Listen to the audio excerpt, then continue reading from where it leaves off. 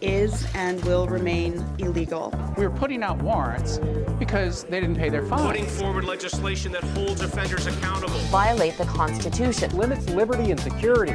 Today, the Supreme Court of Canada. The Supreme Court of Canada. The Supreme Court of Canada. The Supreme Court of Canada decision granting Canadians the rights that she was denied. This is Justice Radio, Acumen Law Corporation's podcast.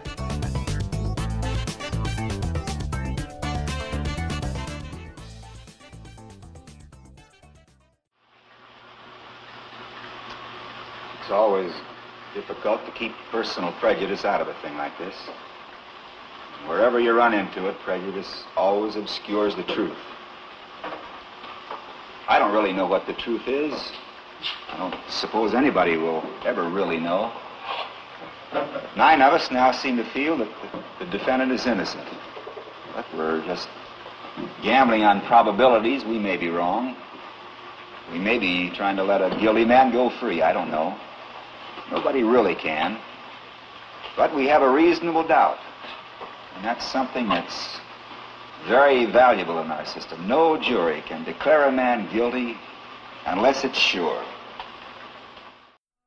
The film 12 Angry Men was released in 1957. It was nominated for 3 Oscars that year, for Best Picture, Best Director, and Best Adapted Screenplay.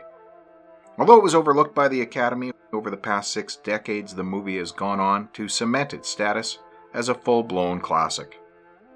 It currently sits number 5 on the Internet Movie Database's top-rated movies of all time, and has a 100% fresh rating on Rotten Tomatoes. For those who haven't seen it, the drama takes place entirely in one room. The 12 Angry Men in the title are the members of a jury. They are deliberating over a murder trial. In their hands, they hold the fate of a kid from the slums who faces the death penalty if they find him guilty. At the start of the film, the jury takes a vote, and 11 of them believe he is guilty. So there was one holdout. This one man has one thing stopping him from going with the tide of opinion: a reasonable doubt. The other jurors plead with him to change his mind so they can return a unanimous guilty verdict. But the holdout sticks to his principles, and over the course of the film, spoiler alert here, he manages to change their minds. They end up finding him not guilty, 12-0.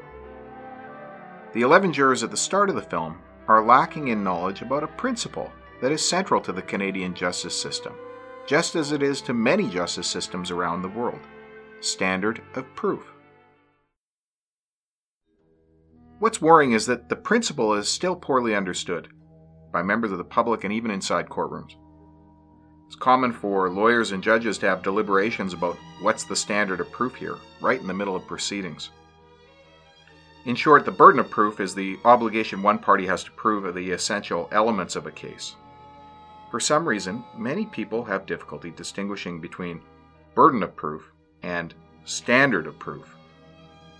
In the simplest terms, the burden of proof is the obligation of a litigant to prove something. The standard of proof is the degree to which something must be proven. You've probably heard the phrase beyond a reasonable doubt before in courtroom dramas, cop shows, or on the news. We call this the golden thread. It weaves its way throughout the criminal justice system.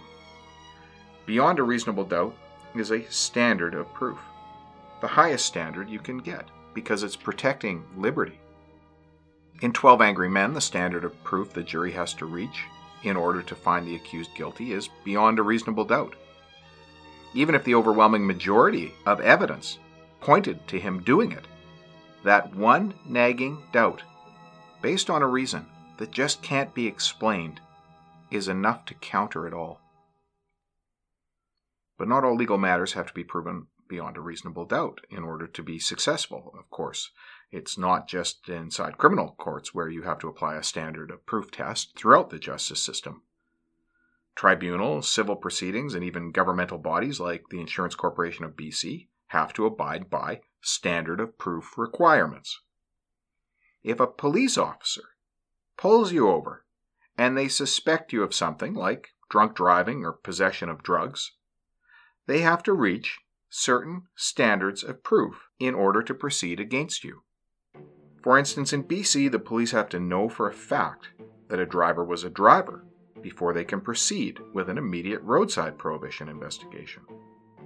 So the standard of proof is much higher, and in itself something of an anomaly.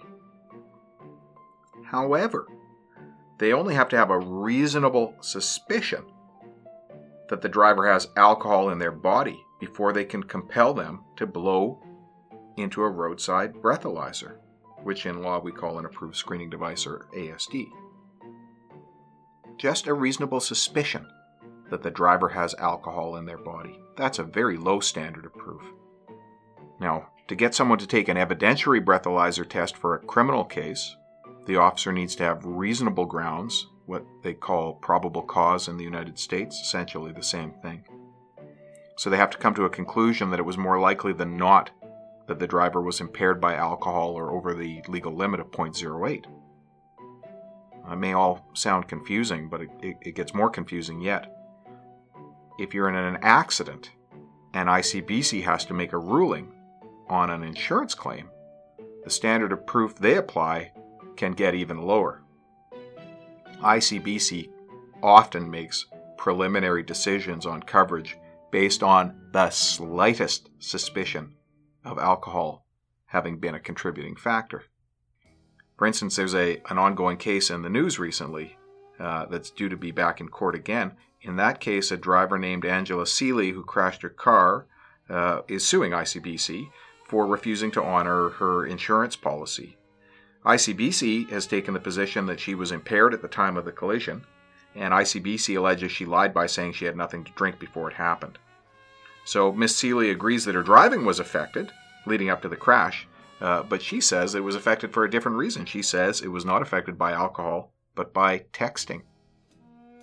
Now, Miss Seeley wasn't given a breathalyzer test after the crash, so that's a big problem for ICBC. They refused to pay her out basically because they suspected she'd been drinking. So what's the standard of proof that's supposed to be applied there? Now, she's taken ICBC to small claims court for refusing to honor her insurance, which potentially means ICBC will have to prove Miss Seeley was impaired in order to win the case, which is going to be tricky without any results from a breathalyzer. ICBC has also been refused permission to ask for oral testimony from the ambulance crew that attended the crash to see if she appeared intoxicated to them. Now, small claims court is a civil court, so the standard of proof will be on a balance of probabilities. So a judge will have to hear both sides and decide which one is more convincing, 50% plus 1. So this case will be interesting to watch. In any event, what's confusing and sometimes unfair is that the standard of proof, the degree to which something must be proven, varies depending on the crime or infraction. So the standard of proof for an immediate roadside prohibition, an IRP, is different from impaired driving, or what some people call a DUI charge. IRPs require a much lower standard proof than criminal DUIs. IRPs have been classified as administrative matters. This means they're treated in the same manner as matters in civil court. So IRPs are dealt with on a balance of probability standard. The easiest visual analogy or metaphor is the scales of justice. If you can tip the scales in your favor, you succeed in your case. That means if you get an IRP and you want to challenge it, you face an uphill battle. At the hearing, an adjudicator from Road Safety BC essentially starts with their finger on the scale, and it's up to you to prove why the IRP should be revoked. There is no beyond a reasonable doubt standard, I can tell you, with an IRP. Criminal DUIs, on the other hand, are criminal charges. As such, they're dealt with in criminal court, where the Crown has to prove the case beyond a reasonable doubt. Now, the interesting thing here is that if you have a history of drunk driving, including a drunk driving conviction or an IRP, the police are instructed to arrest you, conduct a criminal investigation, if you fail on an ASD. But if it's the first time you've been dealt with for drunk driving, you'll likely be issued an IRP right there at the roadside without any criminal charge whatsoever. We're not making this up. People with a history of drunk driving have it better than first-timers here in BC. They're entitled to greater protection by our justice system in terms of the standard of proof. We think it's a major flaw in the IRP scheme, and the police we talk to even seem to hate it. In 12 Angry Men, one man stands up for the principle of certainty in order to prevent a miscarriage of justice. Here in BC, it seems like certainty is a luxury afforded to some defendants and not all. And you really need to ask yourself, is that fair?